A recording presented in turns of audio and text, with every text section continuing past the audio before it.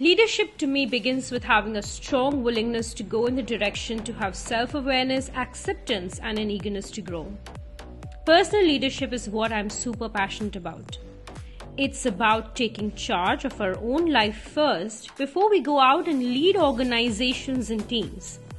Today, we're so busy working on things that are external that we hardly do any internal evaluations.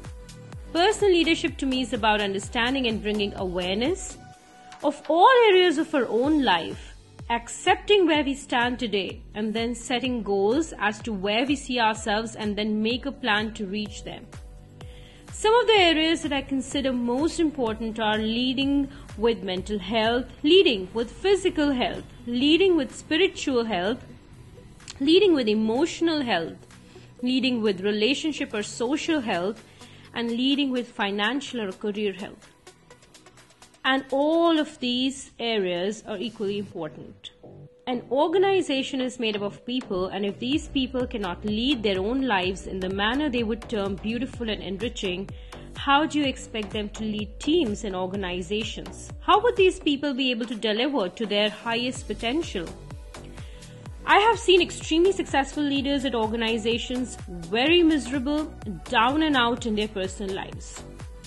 How do we really define success? Are we making it all about financial health and ignoring all other healths? Are we defining leadership to only lead on the work front?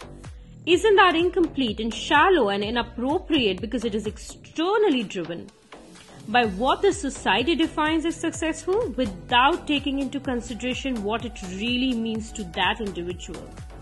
These are some of the questions which we really need to think about.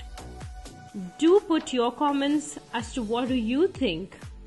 Do you consider personal leadership important? Do you also feel the need to lead first from within before you go out and lead your teams and organizations?